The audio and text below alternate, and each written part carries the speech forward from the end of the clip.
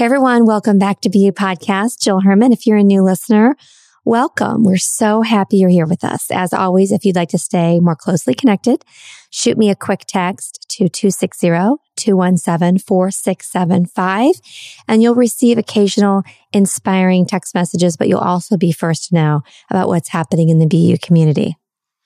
So today is going to be such a special episode for me. And I'm certain it's going to be one of your favorites. Like there's no doubt in my mind that this episode will be one of your favorite episodes of all we've done over our first year in BU Podcast, because my guest is that amazing. She is one of the best life coaches in the entire world. I'm going to read a pretty long bio. She would never ask me to do something like that. She's so humble. She would say, skip the bio. The reason I feel called to do this is because she's that good, because she has had such a profound effect on my life, as has her husband. You've heard me reference her husband, Stefanos Sifandos, and you may have heard his episode in the beginning of the BU Podcast launch a year ago. I was able to coach with Christine through our relationship with Steph. I had a once a month, 30-minute call with her. And then when it came time for the end of our container with her husband, and we decided for sure we wanted to renew with him, I said, we want to renew with you, and I have a proposition. Would you be open to me coaching with your wife, Christine, while my husband coaches with you? And then once a month, we have a group call. And he asked her, and she said yes. And I'm so grateful she did.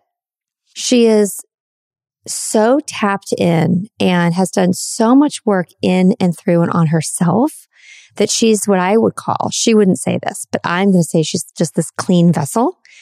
And so she can hold space. I know that tends to be an overused buzzword, but it's a real thing, holding space for people. She can hold space in such a beautiful way because of that. And I have experienced so much transformation in my life. What you have heard me sharing in this podcast and what you've witnessed in my growth, a lot of that is because of my coaching I've done with Christine. Even if we just have one conversation a month and we don't talk in between conversations, there's still a lot transpiring because of the advice she gives me. So in case you don't take the time to go to her website, I want you to hear from me why I so highly recommend her, why she's so good. And I believe she deserves this type of intro. So Christine Hassler, she's a best-selling author, a keynote speaker, master coach, and podcast host who's committed to guiding people and organizations into their highest potential. She left her successful job as a Hollywood agent at 25 to pursue a life she could be passionate about, but it did not come easily. After her being inspired by her own unexpected challenges and experiences, Christine realized her journey was indeed her destination. In 2005, Christine wrote her first book, 20-something, 20 Everything, and then the 20-something Manifesto in 2008. Her latest best-selling book, Expectation Hangover, Free Yourself from Your Past, Change Your Present, and Get What You Truly Want, is the guidebook for how to treat disappointment on the emotional, mental, behavioral, and spiritual levels. I love that term, expectation hangover. I mean, think about it, guys. I mean, this is what we suffer from every day, right? You want to know what the medicine is for that? Ask Christine. Today, she supports individuals in answering the questions, who am I? What do I want? And how do I get it? I'm also going to say that in a different way. Who am I and what do I want? It's a very different question, right? What do I want and what do I want? And how do I get it? Christine is a master coach who combines life coaching with the principles of something called spiritual psychology. She is passionate about supporting people out of suffering and limitation and into fulfillment. And I have truly experienced this myself. Her superpowers of intuition and compassion help people break through challenges that at one time seemed insurmountable. Bottom line, she helps people get over it and on with it with love. Yes, she does. Christine's passion for coaching was born at the young age of 23 when she met her first life coach named Mona. She thought she was just going to get some advice about the challenges she was having in her life and with her boyfriend, about her career, but she ended up seeing and studying with Mona for over a decade. They did work together that was life-changing for Christine. Most notably, she was able to get through her massive quarter-life crisis when she lost everything. She lost her job, her engagement, money, health, everything. She was able to get off antidepressants and other medications after being on them for 20 years. Christine's thirst for personal development continued as she dived into self-help books, attended seminars and retreats, got trained in NLP, and eventually pursued her master's degree in spiritual psychology with an emphasis in consciousness, health, and healing from the University of Santa Monica. As a student and eventually faculty member, the principles of USM are foundational to Christine's life and work. And that's what I would say is like one of her secret. I started to say it's her secret sauce. No, it's one of her secret spices. Today, Christine leads seminars and workshops to audiences around the country. So what I'm going to read to you now, I did not know until after working with her for, 8 or 10 months. Christine Hassler has appeared as an expert on The Today Show, CNN, ABC, CBS, Fox, E as an entertainment, Style, and PBS, as well as various local television and radio shows, speaking about generation diversity, millennials, resilience, leadership, life balance, and expectation hangovers, a phenomenon she identified and trademarked. Currently, she hosts a top-rated podcast over at And On With It. Now, we talk about it in this episode. You're going to hear us talk about her podcast. The interesting thing is, guys, I could not listen to the podcast at first. Love Christine, right? Admire her clearly. Listen to this bio and this endorsement by me. I was so triggered by the coaching because I had not yet regulated my nervous system. I had not yet processed enough of my trauma. So it was too much for me. Now I love it and I listen to it every week. On this podcast, she coaches callers live on the air. She also leads pre-COVID 4 retreats per year. She runs a yearly personal mastery online course, hosts a membership community, and works privately with clients. For more information on any of these things, please email her amazing assistant who is so lovely and who will respond very quickly, Jill@ChristineHassler.com. So here is the one and only Christine Hassler. There is nothing more inspiring than a woman being unapologetically herself. The answers are all in your heart. She's waiting for you to set her free.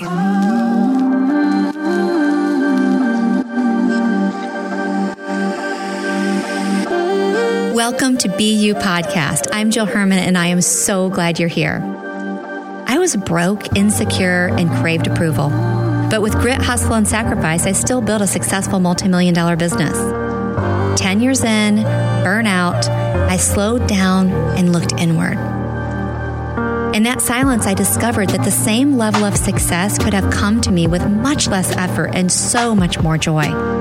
That's when I threw out the expectations of the world and chose to unbecome every single thing I thought I was supposed to be.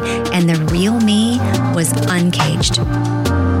It was far from easy. And in this podcast, I'll offer my entire journey as a roadmap so that if you're ready, you can finally be you.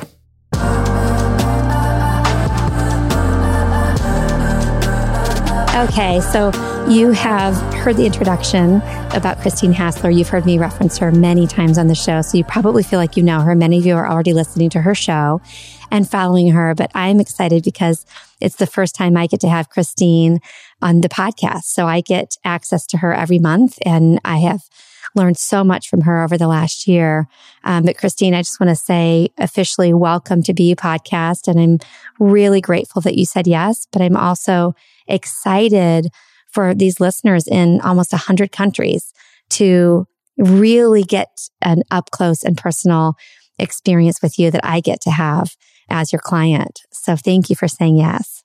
Well, thank you for saying yes to working with me and my husband, because it's just been a joy to work with you and TK and to get to know you. You're an exceptional woman, Jill, and I'm excited to have you lead this experience because it's a different dynamic than a coaching dynamic. So I'm so excited to see you and be with you in your magic. I didn't even think about that. No pressure. Okay. And no pressure. No pressure. Okay. So as I said before, I love on interviews when it's not structured. I love things to just flow. And you've taught me to really honor my intuition. And before you jumping on here, something really came to me, and it was, okay, let's talk to all of the women listening, not just the mothers. But let's also really hit on something with the mothers. So before we talk about motherhood and marriage and all its glory, would you share your thoughts, your experience, and also your knowledge about perfectionism and control, how those two are married and related, and why they're always hanging out together, and why so many of us, no matter how much work we do, still bump up against this every day? Mm-hmm. Okay. Well, if I forget any of those questions, just ask me, just re-ask them. Yeah. But perfectionism and control, the easiest way to describe them is their protective patterns. So no one is born a perfectionist. Sure, we can have certain personality tendencies, or, maybe people that were really into astrology or human design. There's all kinds of ways we can go, okay, there's just a certain way that I am. But most of how we behave in the world, especially things like perfectionism, control, come from wounding. And what I mean by that is all of us as children, I'll say most of us as children, pretty much everyone that I've ever worked with or met has had difficulty as a child. Some people come from a lot of trauma. And when we think of trauma, a lot of times we think, oh, well, I wasn't abused as a child, so I didn't have trauma.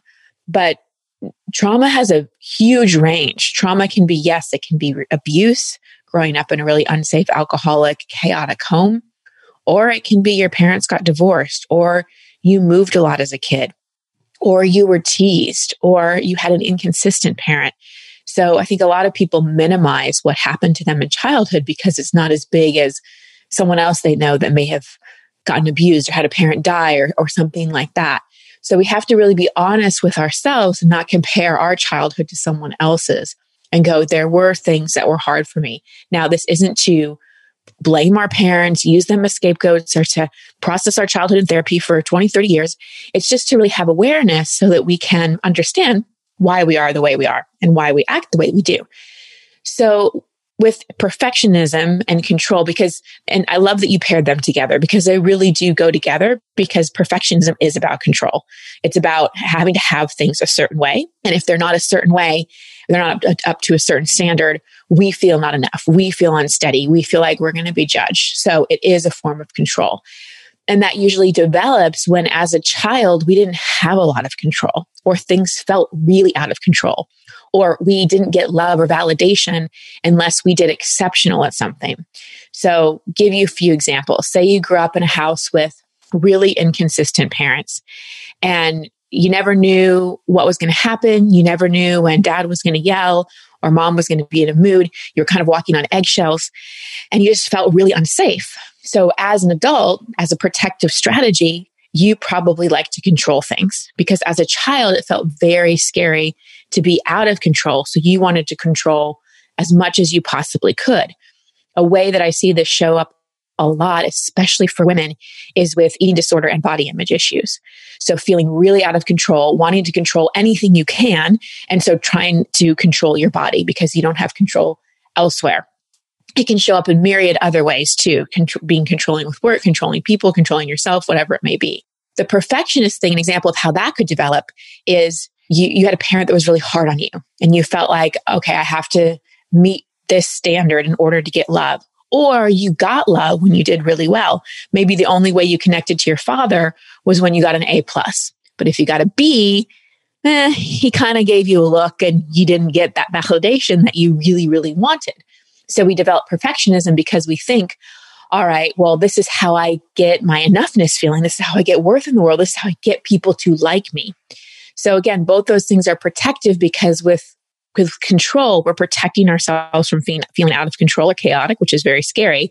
And with perfectionism, we're protecting ourselves from being judged or rejected or missing love in some way. Mm-hmm.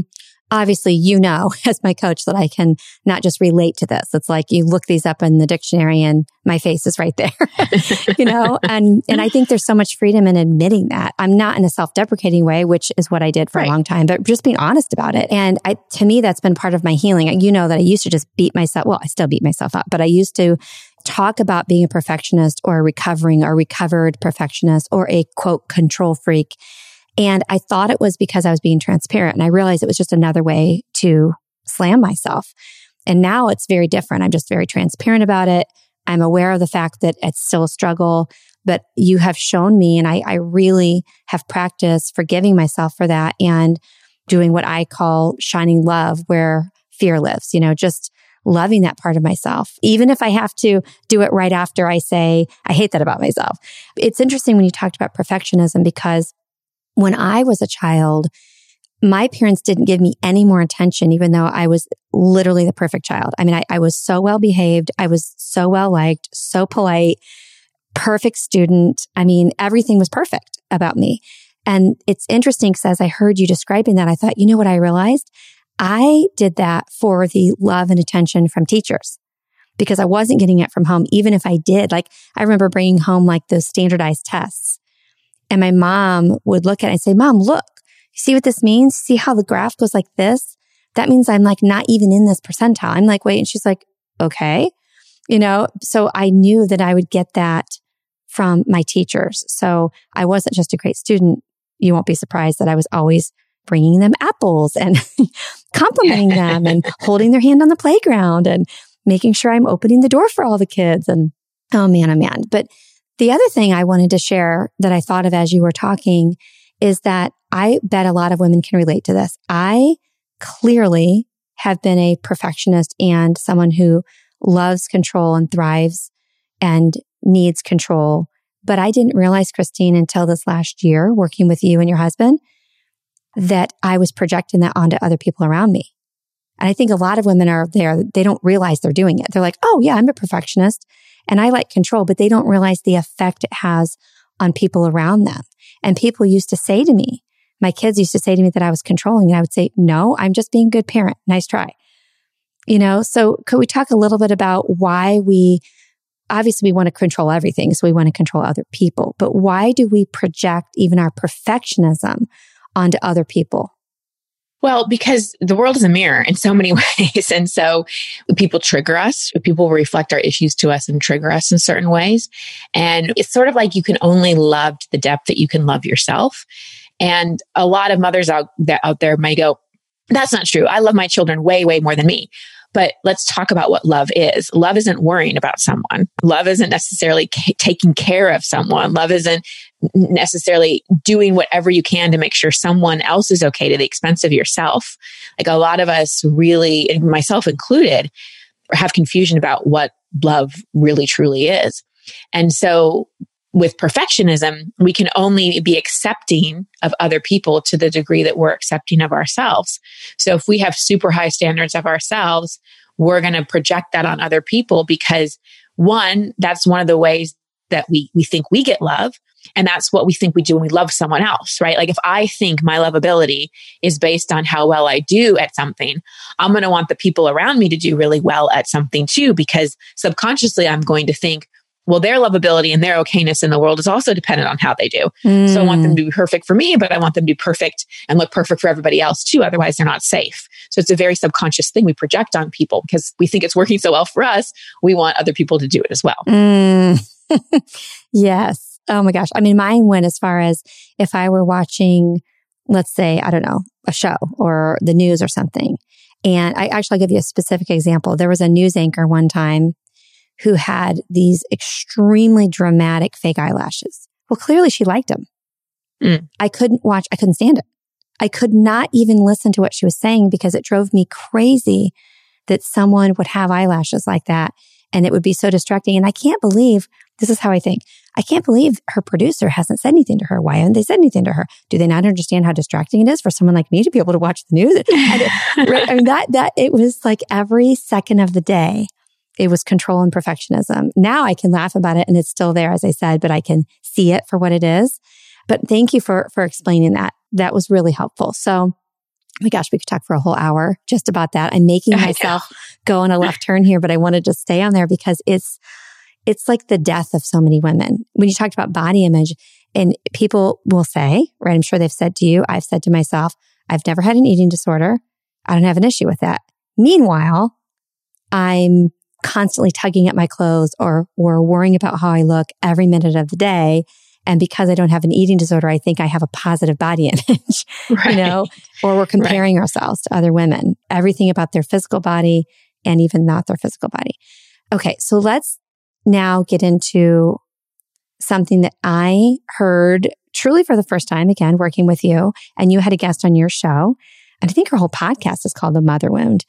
And Bethany Webster, yep. Yes. You know, again, this is such a thick, deep topic that people can explore outside of this show. But what would you like our listeners to know right now from you about what the mother wound is and how it may or may not relate to them? Oh, goodness. Well, I would say definitely listen to the podcast as well, because we dive so into it with Bethany. But the mother wound can be many different things. It's all about our relationship with our mother.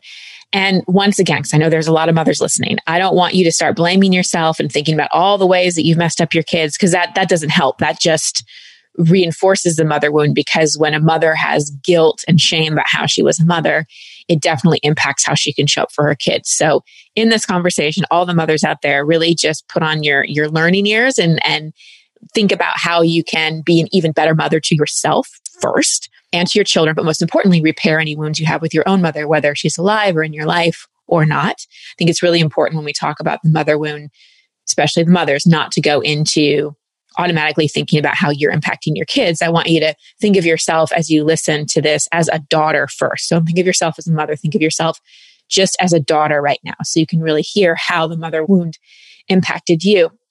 So if we think about the mother, I mean, this is, we started out before we even came into the world in her womb. Like, our connection to our mother is unlike any other connection we ever have or ever will have. It's so primal and it's so ingrained, and we start feeling our mother's energy in utero. It happens way before we're even born. You know, I'm pregnant right now, so I'm feeling this. It's like, no pressure. She's feeling everything I'm doing. No pressure at all. But anyway, I digress. So that relationship of, all right, first, you know, we're feeling everything our mother's feeling, and then we come out and she's our primary caregiver. You know, she's who we go to for food, for nurturing, for warmth, everything. And of course, the father's involved, but the mother is really what is keeping the baby alive. And so we have this incredible attachment to her. And throughout our life, our mother, whether she's in our life and we consider her a quote unquote good mother or not, who she is passed down to us through generational patterns, through subconscious programming. There's what your mother did or didn't do that you're aware of, but then there's the things you inherited just from her being your mother and just for it being in your generational lineage. So the best way I can describe the mother wound is when a woman hasn't really healed her own issues, especially with her mother, hasn't healed her own trauma, her own insecurities, her own sense of lack, self-worth, whatever it may be, she passes them on to her child and often projects a lot of those things on her child. And one of the ways the mother wound can show up is that the mother, you know, never really felt loved, truly accepted. And then they have this baby who needs them, right? And just is this ball of love. And they kind of project all the love they didn't get onto this child and want the child to be the thing that finally makes them feel loved. You know, and I have this conversation a lot with women when they say, I want to have a baby. And it's a confronting conversation, and one that I had a lot with myself. I say, do you really want to be a mother, or do you want to have something that loves you so much? And most women go, what you did. They go, I've never thought about that, because a lot of women go into motherhood because yes, they want to be a mother. And there's this little girl who never really got the love she really wanted or needed. Yeah. And is like, oh, but the love from this child, that will be the thing that makes me finally feel loved. Again, this is so subconscious. So I think it's important for women, you know, before they have children, to really do a lot of work around self-love, self-acceptance, and cleaning out old trauma and really looking at our relationship with our mother. And again, we don't have to be perfect. There is no perfect. We're always going to be working on ourselves. We're always evolving. But to have the awareness and to do the work and to know that children don't belong to us, they come through us. And as the mother, we never want to be looking to the child for love. Like it's our job to love and take care of them, but we're not supposed to be getting stuff back from them. Of course, we're naturally going to feel loved by our child and all the warm fuzzies and all that is wonderful. But when we're looking for the child to fill emotional voids, that's when it becomes a problem. Another way it can become a problem is a mother can kind of project her unmet dreams onto the daughter. Like if the daughter starts achieving things or wants to go do things or has a different point of view, the mother can, again, very subconsciously feel a sense of jealousy and can almost prevent or sabotage the child from going off and doing certain things because she never got to do those things. Or the mother will try to live vicariously through the child and make the child a mini her, make the child into all the things she never got to be or never got to do. And then the child is like, well, who am I really? I know who I am in this version that my mother scripted for me, but who am I really? And a lot of children, especially women that come to me are like, I became who my parents, especially my mother, wanted me to be. And I don't really know who I am. Mm-hmm. So I could go on and on about that forever, but those are some of the main ways it shows up. Mm-hmm. Yeah, it's so interesting to me. I always say the word interesting, but whatever the word is, how just the synchronicities and how just the serendipity that, I just happened to be looking at the Christmas tree last night. And that came to me. What you just said, of course, not the whole paragraph, not everything with your eloquent way of delivering it and the depth of your knowledge. However, the message that I just kind of came to me as I was looking at the Christmas tree was, I think one of my fears is, what if my kids find out that I became a mother because I felt so unlovable and unworthy and I just wanted something to be mine that wouldn't hurt me, that would love me. Like that came to me out of the blue as I was looking at the Christmas tree last night. And one thing that you said was our kids come through us. And you've said to me before, and I've heard other experts say that our kids choose us, like as a soul level, they choose us. And I get some people that's just really woo for them. And it's just so out there for them. Like I live in the Bible Belt in Indiana, right? And I have a lot of friends that would be like, wait, what? So I know we don't have time to dig super deep into that, but I do think it's worth repeating because I think it is helpful for the mom guilt, for you as an expert to just remind them again that they're here for a path that has nothing to do with us, even though we're, helping to love them and guide them. How would you explain that a little bit more? Yeah, well, I want to address what you said about the awareness that came about the Christmas tree. On some level, your kids know that, and they chose you knowing that. But this is the thing. It's never too late to repair a relationship from my perspective. Just like it's never too late to have a good childhood because we can always reparent ourselves. It's never too late to repair a relationship and to have conversations with our children and own where our awareness was at the time and shift and shift the relationship and shift the dynamic because we're not just our children's mothers when they're children. We're their mothers their entire life. So important to really forgive yourself for that. And to know on some level, well, they probably do know. And they chose me anyway. They knew what they were getting into and they chose me anyway. And how do I take responsibility for that? Not blame, but responsibility, do my work around it and shift my relationship with them going forward. Because we do have that power. In terms of children choosing us, and this isn't aligned with any spiritual doctrine or religion or anything like that. I've been I saw my first therapist when I was 11. I've been in personal and spiritual development for over 20 years. I've seen a lot, but more importantly, I've experienced a lot. And I've had a lot of training, but more importantly, I've experienced a lot. And in my own experience and working with thousands of people at this point, I just see and experience that, we are always evolving and there's something more inside of us than just our personality and just the way we see the world and all that kind of stuff. There's something deeper, which I would call a soul. And there's this entelechy of the human that wants to evolve. And I see this all the time when people are pursuing personal growth. It's like we want to evolve. We want to learn more. We attract opportunities into our life that bring us to our knees at a lot of point and make us go, what the F is going on? And eventually for most of us, make us reach out for help and learn certain lessons. And so what I've been seeing and experienced is like this soul is always wanting to evolve. It's always wanting to learn. It's always wanting to heal its trauma, be better, have better, not in a materialistic world, but just attract different things in our life. And I'm like, okay, then if we as humans have this soul that's always seeking to evolve, then Earth is kind of like a school. It's the school where we come and we learn things and our soul seeks to evolve and we want to heal trauma and we want to break generational patterns and we want to get out of loops that we've been in for years and years and years. And we want to have more awareness. And so I believe that starts from when we choose to incarnate into human expression. If the whole purpose of being on Earth is to evolve as a soul, well, then we're going to choose certain parents and certain experiences to help us do that.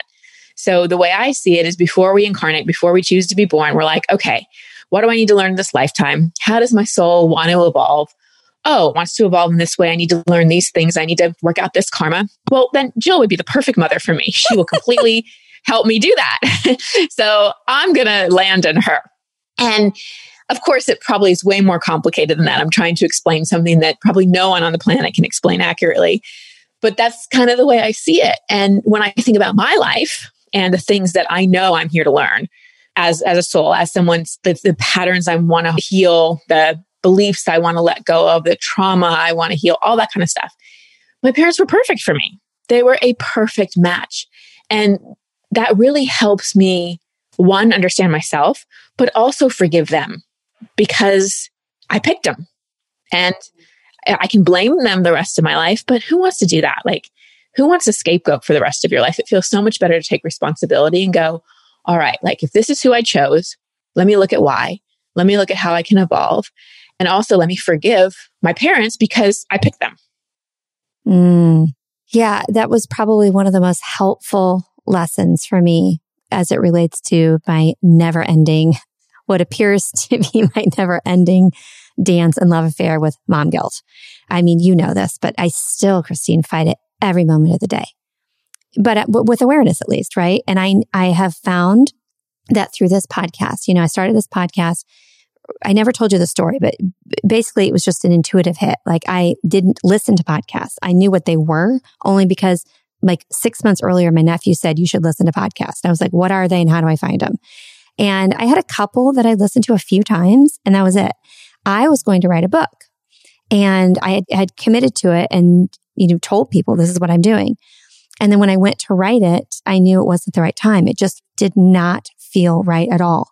And so one day I just said to my husband, okay, this is going to sound really, really crazy, but I'm supposed to have a podcast, but I don't really know how to do it. And he said, TK, great, have a podcast. He'll be my biggest fan. And I realized later, probably 3 or 4 months later, after it had aired and launched, I looked back at my whiteboard. And Christine, the year before, not like the month before, but the year before, I had written out some sort of like affirmations for the year, And the interesting thing is I remember seeing them several times, but it never registered in my brain that I said what I'm going to tell you it said. So there were several things on there about my life. And one of them said, my podcast explodes with success in 2020. Well, that was when I wasn't even listening to them. And I didn't even know I was ever going to have one. My point in saying all that is that I've shared openly with everyone my healing. And that's all this has been. Not as an expert, not as someone who knows anything, but just this is my experience. Take it or leave it. It's going to help me to talk into the microphone. If it helps you, great. The thing that keeps coming up over and over again, which matches up with your intuition, because you told me once that you thought I was supposed to do some work with mothers and maybe young teenage girls. Mm-hmm. But the thing I hear more than anything is, oh my gosh, I thought I was the only one. I always feel guilty as a mom. I always feel like I'm screwing up. I never feel like I'm getting it right. And my friends have never said that to me because it's like a dirty secret. So as I started telling the secret and saying, hey, does anyone else feel this way? I haven't met a mom yet who doesn't. Now, some of them live there, right? And some of them, like me, decide to roll around in the mud for years and years about it. And others decide that they're going to do work so that they relieve themselves or they don't come in to motherhood feeling as guilty, right? But That's a long-winded way of saying that I know that one thing I'm meant to do is to heal my own so that I can inspire other women, other mothers to do the same, because I feel like it is sucking the life and joy out of millions and millions of women all over the world. Yep. So would you agree? I mean, this is just my assumption that there are some people who obviously don't share that they have mom guilt, but I do feel that there are some women who have much less than others, depending on where they're coming in to motherhood from. You call it the come from. You know, what's the come from? For me, it was I'm coming into it with so much shit. So it's heavier. But I have other friends that I admire them. They're like, I mean, I have one friend you'd love. She's so funny. She says, well, I don't know. Everyone's going to need to talk to a therapist when they're 35 one day. So I just tell my kids, you're welcome. She's so funny. 35, hopefully earlier. Yeah, hopefully it's much earlier, right? But as we just talk for a couple minutes more about mom guilt, besides the encouragement of our kids chose us and that you don't want any mom to feel guilty, what would be another message you as a new mother right now who's expecting in March and as an expert, what would you like to say to the women listening who say, I heard what you say, but I still just feel like I'm messing it up every day? Mm-hmm. Mm-hmm. Well, I had my first dose of this in the first trimester of my pregnancy because I've always been a really healthy eater. I've always taken really good care of myself. And my first trimester of pregnancy, I was nauseous 24/7. And I would look at a cucumber or any vegetable and just want to die. It just was like, I just couldn't do it. And I had so much guilt come up because I was living on crackers and all gluten-free, but crackers and bread and just a burger every once in a while. And that was all I could do. And I felt so guilty because I felt like I wasn't giving my baby what she needed. And so I had my first dose because I don't think you really get it until you experience it. And it is heavy because you really, well, at least in my experience, you really feel like you're messing up your kid and doing damage in some way. So it is a hefty, hefty responsibility that mothers place on ourselves. So I think the first thing to keep in mind is that humans in general are very, very resilient, very resilient. And a lot of the things that moms feel guilty about, your kids are fine. Like they're going to be fine and they are fine.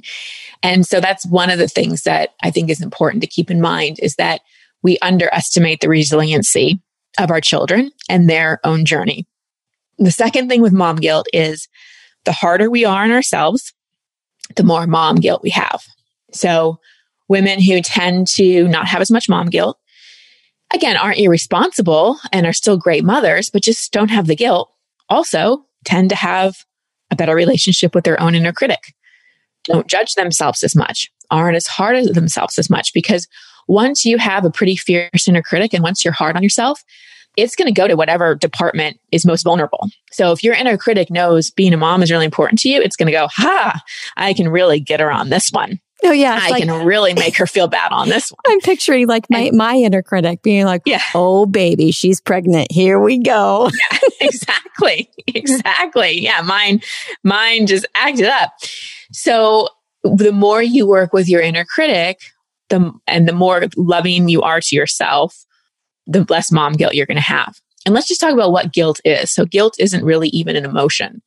It's sort of a cluster of thoughts that make us feel unsteady, and we call it guilt. It's not a real emotion. If I said, feel guilty right now, you'd have to think something.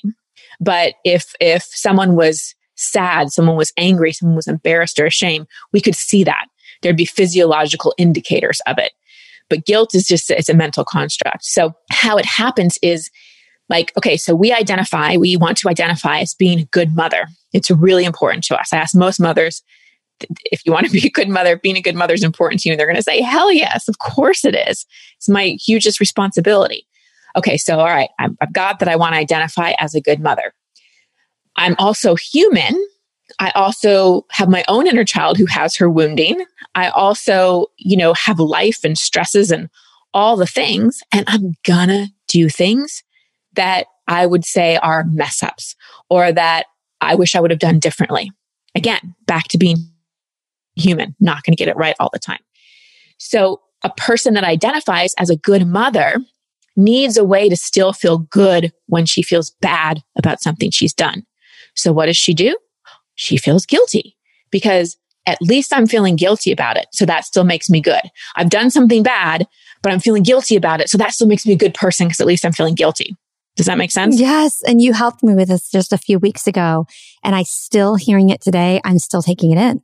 It's hard to take in because I think my ego doesn't want to take it in, you know, but yes. Oh my gosh. It's so big. Yeah. It's huge. It's huge. And it's also so important for moms to look at all the things they are doing that just are so amazing for their children. That's one of the things that can really help you with mom guilt is just looking at how amazing you are as a mom and also thinking about how you're the perfect fit for your kid. Like, you can tell what lessons your kid's on the planet to learn and how you might be contributing to them and being like, and we talk about this in romantic relationships as well, being like, okay, like I have a soul contract with this kid. I'm supposed to trigger him or her in certain ways. Now, that's not giving me a permission slip to, do things that I know aren't great to do. But there are certain things that your kid chose you to do, and having that awareness of I'm going to do the best I can and I'm still going to mess up. My kid's resilient. My kid has their own soul lessons. I can communicate. I can take responsibility because when we look at attachment styles, so as children, we form an attachment style. There's basically two kinds of attachment styles, secure and insecure. And then there's 3 types of insecure attachments. So a secure attachment is an attachment that we all want. It's when we really feel safe to love. We feel safe to be intimate. not talking about sexual intimacy, but real vulnerability, intimacy. We trust people. We don't have a lot of fears in relationships. And the number one thing that makes a secure attachment with a child to a parent is consistency with repair. And this is the same thing that makes a marriage or a relationship successful. A secure attachment or a happy marriage or long-term content marriage is not about, we never mess up. We never argue. No. In secure attachment, it's I'm consistent with my kid. They know they can rely on me. I'm also going to mess up. But when I mess up, I repair it. I acknowledge it. Mm-hmm. I forgot to pick my kid up from soccer practice on time. I feel like a terrible mother. I apologize. I say, that was so not your fault. Mom forgot. This won't happen again. I know that must have been really scary for you. And I'm sorry. Know that I love you.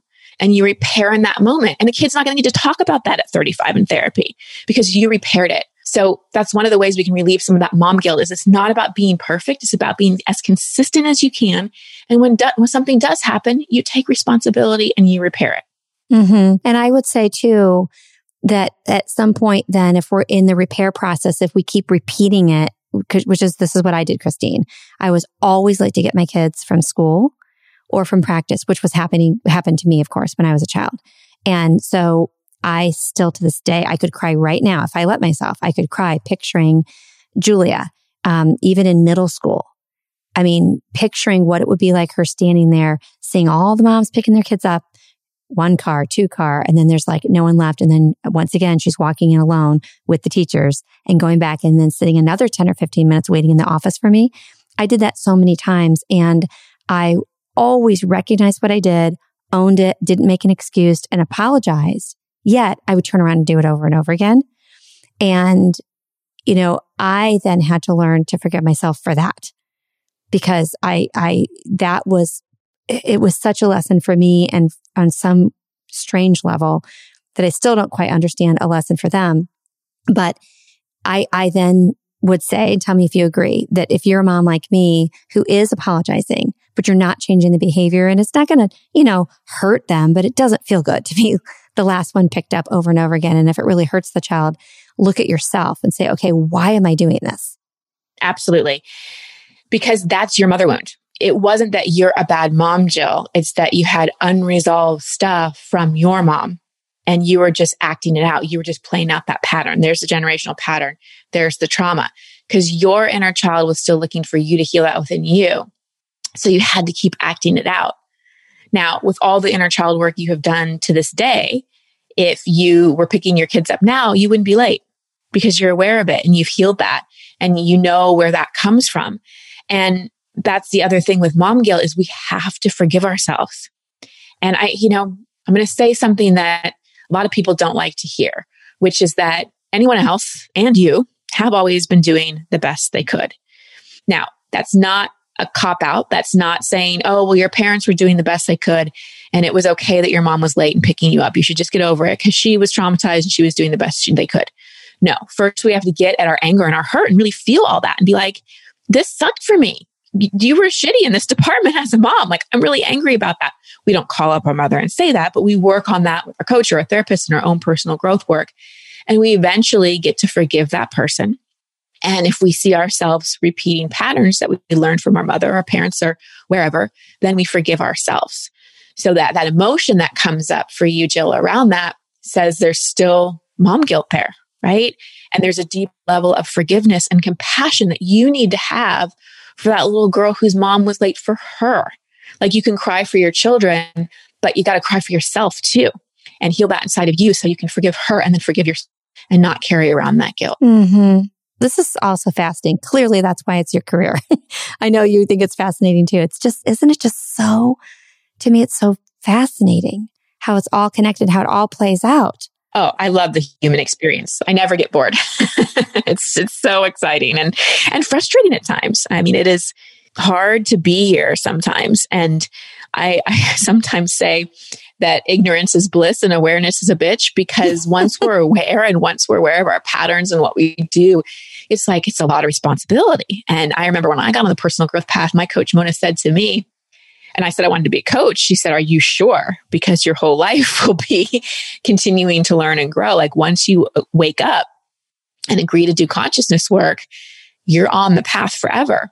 And at times it's intimidating and at times it's daunting.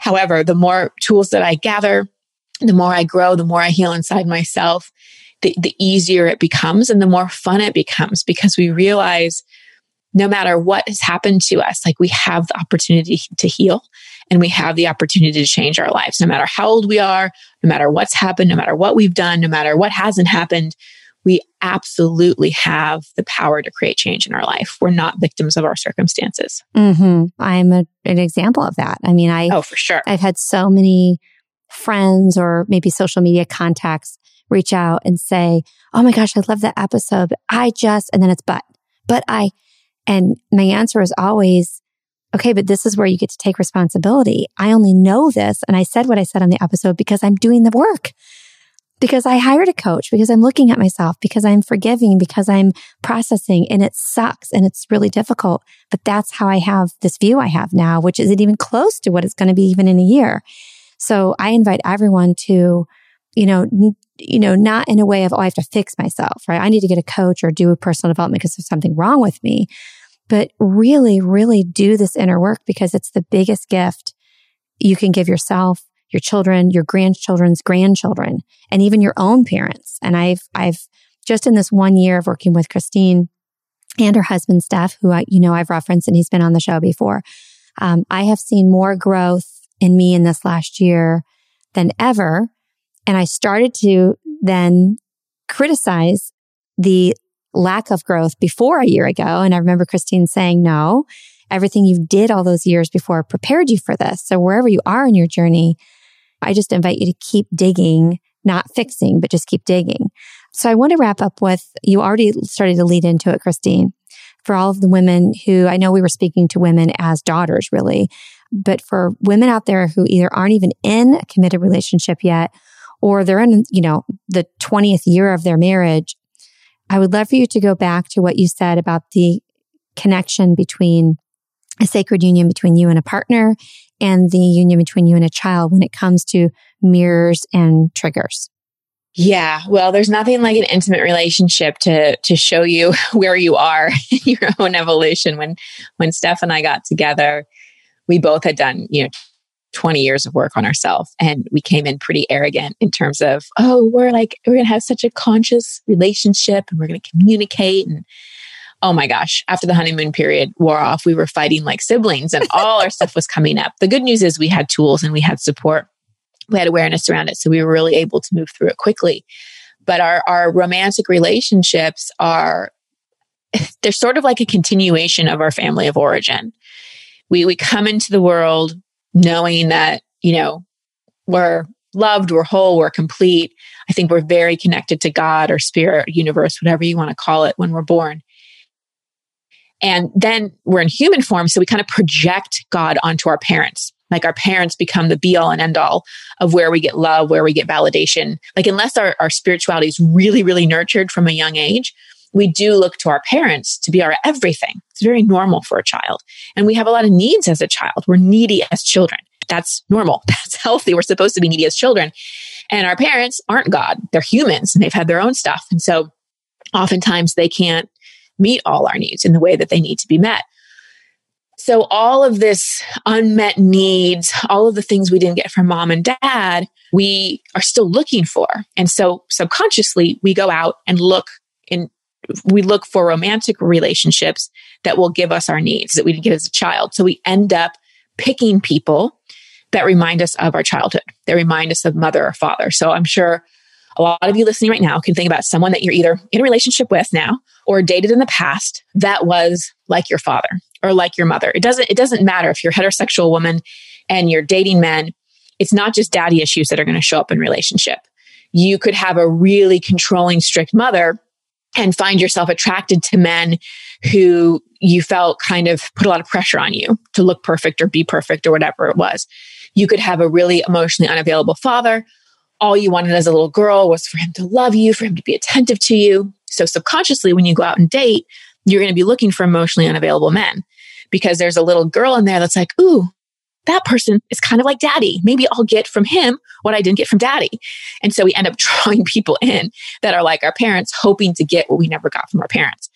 And we all know how that works out. It doesn't work out. Just like our parents couldn't give it to us, the person that reminds us of our parent isn't going to give it to us either. So that person becomes a mirror. That person becomes a trigger of the things we need to start giving ourselves, the things we've never dealt with, the wounds that we've never healed and cleared. And because in romantic relationships, that's often where we're most intimate and where our walls come down, we also see our unhealthy patterns, the ways that we control, the ways that we're passive aggressive, the ways that we manipulate, the things that we do to get love. And our relationships can become either a really triggering place that end up making us feel like we did as a child, unloved, unseen, unvalidated, frustrated, or they become a healing container where we look at our partner with our adult self and go, I'm making this person responsible for my okayness, for my worth, for me to feel safe. That's a lot to project on a person. What is this person reminding me of? And how can I give myself what I'm seeking from this person? And the relationship becomes a beautiful healing container. So let's use the example of the emotionally unavailable guy. You find yourself in a relationship like that. Your partner's shut down, emotionally unavailable. You have a couple choices. Either you go, oh, wow, I've drawn in someone that's like my father. He's probably never going to be able to give me what I need. This relationship has an expiration date. I'm choosing to leave. Not in an againstness way, not in a you're wrong, you're bad, you're emotionally unavailable, but more, I love myself enough to realize I'm at a Chinese restaurant and I want nachos. That was the best. Sorry. I'm picturing that on a t-shirt. I'm just picturing that. We do I'm that at a so Chinese often. Restaurant and I want nachos. Oh my gosh. Most marriages in America. Got it. Exactly. And you can bring chips and queso and beans and salsa to a Chinese restaurant and hand them the ingredients. And they're probably going to look at you like, what do you want me to do with this? Because it's not what they do. It's not what they make. And so you can look and go, oh, wow, like I am not getting nachos here and I need to leave this relationship. Or you can look at, all right, where am I emotionally unavailable? How do I really open up? How do I go deeper in my intimacy? How do I take down walls around my heart? And often when one person does that kind of work in a relationship, again, kind of subconsciously and energetically, the other person might do the same. And you might have a miracle in your relationship where walls start to come down for both of you. But it's taking that responsibility and looking at, I attracted this person for a reason. They're reflecting things to me that I need to see or to learn. And instead of trying to change them or blame them, I'm going to look at me and see why I drew this in and see where I have, because the only person we have the power to change is ourselves. That's it, period, end of story. We can maybe inspire other people. We can maybe be the catalyst for someone's change. We can never plan that. That just happens as it's a nice bonus. But the only person we can change is ourselves. And whenever I'm in an upset with my husband, I always remind myself, okay, I need to look at me first. Like, where am I off? Like, I even notice I'll start, paying attention to the things he doesn't do around the house, like fold his clothes or empty the dishwasher or whatever. When I'm feeling like I'm not up to date on my to-do list, when I'm not feeling productive enough. And I'm like, oh, I'm picking at him because I'm really picking at me. That's what's really going on. I mean, that's a small example, but constantly using the relationship as a mirror to look at ourselves instead of trying to change or fix our partner. Yeah. And it is so difficult. I mean, I feel very difficult because, I was so married to the story of, the way TK, my husband, hurt me or let me down in different ways. And if I wrote them down on paper, I think anyone, including a coach, will go, okay, that was shitty. Or I can see why that hurt. Of course. But as you said before, in the other example, when we were talking about parenting, I had to make the decision. Am I going to dwell on this and blame him, almost like my parent, and live my life that way? Or am I going to figure out where the invitation is leading me for myself and my own healing? And it has been the biggest gift to myself. I know you know this, Christine. It's funny doing this podcast because you're my coach. You know all this, but I'm talking to you and, thousands and thousands of people all over saying, I'm telling you what she's saying isn't just true, right? It works. Like I've done this myself and I have a great marriage, but there's no comparison between now and a year ago. None. Even now and a month ago, because all those things that I was focusing on that hurt me, were reminding me of my childhood or triggering my abandonment, or it became a new way for me to sabotage my own happiness. It was easy for me to focus on that because then I didn't have to focus on the fact that I had an amazing relationship and I actually get to be happy. Even if I wasn't a great mom in my eyes, certain times when my kids were little, I still get to be happy. And now it really is like bliss. I mean, it really is. Like we still have stuff that comes up. We were in Christine and her husband's home just days ago having an in-person session and we were talking about a few things, but they said, how do you feel that you're doing? And I said, I can't even describe it. It's just it's like thinking of the restaurant analogy. It's like going to the kitchen when you've only been in the front. Like now I'm in the back and I'm like, oh, I have this whole new appreciation for everything. And it's so beautiful. And I remember you saying when we were sitting there, I said something about something my husband did that bothered me. And she said, well, good, TK, you're doing your job. And it was a reminder, right? That's his job, is to trigger me. Yeah, exactly. It's also his job to love you. Yes, That's his main job. And he does that subconsciously. He doesn't wake up every day thinking, ooh, how can I trigger Jill? He just does that by being TK because he's your partner. I'm never probably going to do this, but I'd love to do a movie, like a rom-com about what relationships are really like in terms of what they're really for and what they're really like. And yes, it's definitely share your life with someone and possibly have kids and do all the fun, amazing couple stuff. But it's another tool for evolution. Like everything in our lives, relationship, kids, health problems, money issues, work stuff, like all of it is to help us grow and evolve. And when you can have that perspective on life of how can I learn from this versus why is this happening to me? Like one of the best shifts I've made in my life is moving from being a victim and getting that victim consciousness. And we all can do that. The victim or the martyr. That's one we kind of bounce between, and shifting into I'm a student of life. And how can I learn from this? And what is this teaching me? And that is so empowering when we get to that space, when we can go, oh, okay, how is TK being my teacher right now? Mm-hmm. Versus how is he being a selfish asshole right now? It's just a very different way to look at it. And Christine, I'll say that I was afraid to get there, just like I was afraid to move past my childhood because I didn't know how to be without it. It was like taking my blankie, my pacifier, or even my identity. It's easy to say. If someone had just said, if you didn't coach me and you had just said what you said to me, I would have been like, yeah, no. Because I wanted to be angry and I wanted to feel it. And I've learned from you, and I've shared this on our podcast, that no one who knows what they're talking about is saying, don't feel the feelings, right? Don't acknowledge it. Like, as you said before, it's okay to say, Mom, that was shitty. And the big and is, and then you get to decide if you're going to, let it teach you something. And that's why I love and appreciate so much the work that you do. and that you have done for so many years. I mean, you've been in this space a long time. I bet you've seen a lot, not just with clients, but even in the coaching space. I bet in the personal development world, I bet you could have 3 other episodes just about the things I could interview on. What have you seen behind the scenes? Oh, yes. But I just want to acknowledge you for, I know you enjoy this. I know it's so interesting to you, but it's also been a lot of work that you've done on yourself to be able to do this kind of work with people like me. Right? It's not just about the book knowledge because you're so intelligent. I know you're academic. We've talked about that. And so you could have taken a very academic approach to this and been an amazing therapist or coach for people.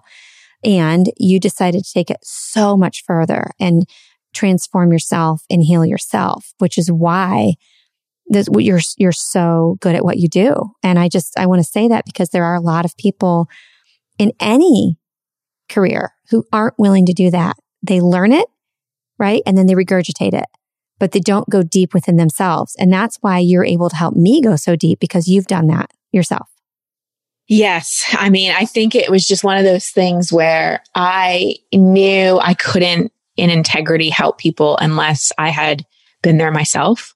And also when I first started coaching people in 2004, I was getting so drained and tired. And it was because I needed to go deeper inside myself. I was being unconsciously triggered by my clients. And so it's also so that, I can take people to places I need to take them without depleting myself. And that only comes from really being, integrated in the work. And it's just, life is better when you're conscious and awake and willing to look at things and willing to go deep and willing to do the work. It just gets easier. Things make more sense. And you meet really cool people too. Because there's so many cool people wanting to awake and wanting to break generational patterns and wanting to live in a different kind of world. And that's fun too. Like I think a lot of times we think personal development is hard and laborious and blood, sweat, and tears. And there is that. But oh my gosh, there's so much joy and so much liberation and so much connection and so much community that comes from it as well. And you're an example of that. Like I love my clients. I adore working with you. It's been such an honor to see you grow and shift, and you're so coachable. Dream clients are coachable clients. Like we talk about something and you're like, okay, I got it. Oh, it's a little annoying. I have to do this, but I'm going to do it. And you go and you do it. And to see your life transform in the way it has, Jill, and just to see the love that you show up with in the world, you really are walking the talk. And I'm just I don't want to sound like your mom, but I'm so proud of you. I really appreciate you saying that. Thank you so much. Mm-hmm. So for our listeners who want more of you, I know that I would assume after having baby, things are going to slow down. How can they access everything you have to offer if you're not accessible, let's say, for coaching when they're ready or when they want that? How can they find your, I would say, teachings? Well, there's so many ways. I mean, a great way to get exposure to my coaching is to listen to my podcast Over It and On With It, where I coach people live on the air. I also do some interviews. There's 2 episodes a week. So one episode is a unscripted, unedited, unproduced coaching episode where I've coached people on, you name it, I've coached them on so it. So good. you can learn. And I'm going to interject here. I've talked about your podcast before, but if anyone's listening and they haven't heard me mention it, it's like nothing else out there. No one else is doing this. And it really is unscripted and live coaching. But I'll be in the shower and Sally's lesson is my lesson. It's really, really powerful. Thank you. Mm-hmm. Thank you. So that's called Over It and On With It. And then ChristineHassler.com is, where I have all our programs. My mastery course, ChristineHassler.com/mastery. That one, you get monthly group coaching calls with me as well. And that's a really good in-depth personal development program.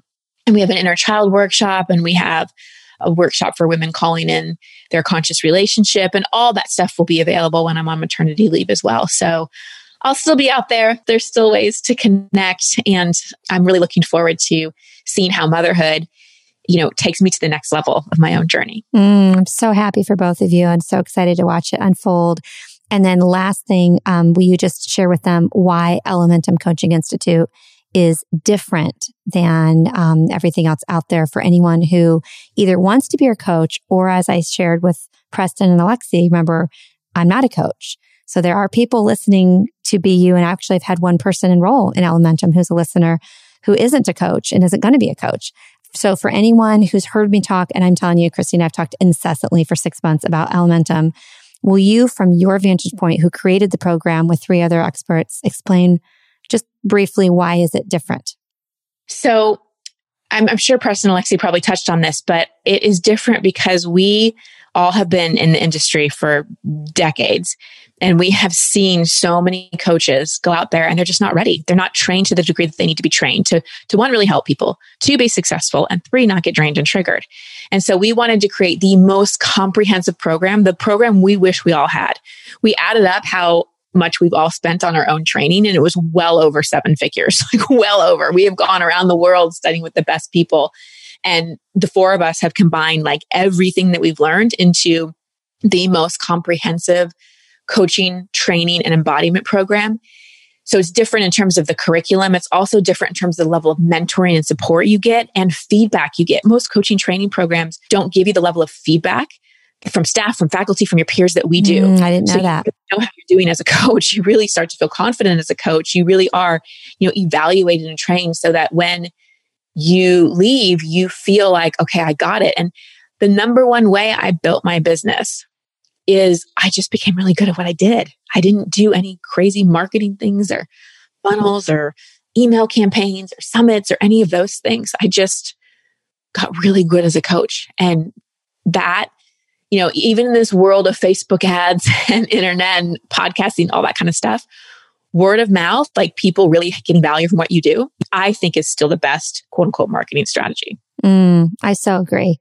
I'm so glad I made the decision to be a student in Elementum. And as I shared with Alexi off air, when I met her in person, standing in her bedroom, meeting her baby the other day, she said, wait, you're not a coach? And I said, no, I think it's important to say that there's a segment of people out there like me who want a very challenging, but comprehensive, like personal growth course. I know that's not what it's called, but it was a really great experience, not as a coach even. Anyway, so thank you so much. It turns out you're a great coach as well, even though if you don't want to be one, you are a great coach. Thank you. So thank you so much again, and not just for giving me this time, but for who you are in this world. And I'm so happy and grateful and excited that I listened to a prompt to hire your husband, and then listened to a prompt that said, hey, I don't know if I told you this is kind of uncomfortable, but I love you and appreciate you. And is there any way I could have your wife too? If we renew our container, can I have your wife too? And he said, let me ask. And it was such a great combination, so powerful. So thank you so much. And to everyone listening, as always, if this resonates with you and if you got something, which clearly you did, out of this, please don't keep it to yourself. Please share this. As Christine said, a personal referral it means more than anything you'd ever just see floating around on the internet. I mean, share it with your friends, other moms. Let them know who Christine is and what she's doing for all of us. And let us know your feedback on the episode. Thanks, Christine.